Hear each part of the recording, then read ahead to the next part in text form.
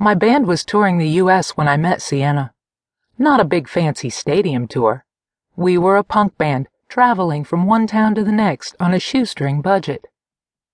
5 guys crammed into a 40-tonneau van. It was hot, sweaty, and often miserable. We wouldn't have had it any other way. In spite of the summer heat, dreary miles, and lack of a comfortable place to sleep, we were having the time of our lives. You meet some interesting people on the road.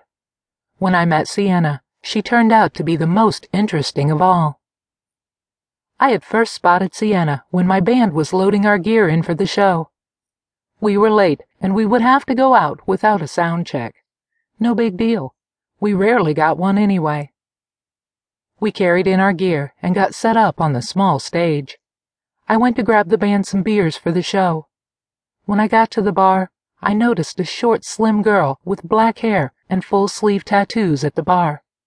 She was the hottest girl I had seen since we started the tour 2 months prior. Her hair was raven black in a choppy A-line cut, and despite being slim and petite, I couldn't help but notice her round, sexy ass hanging off the bar stool.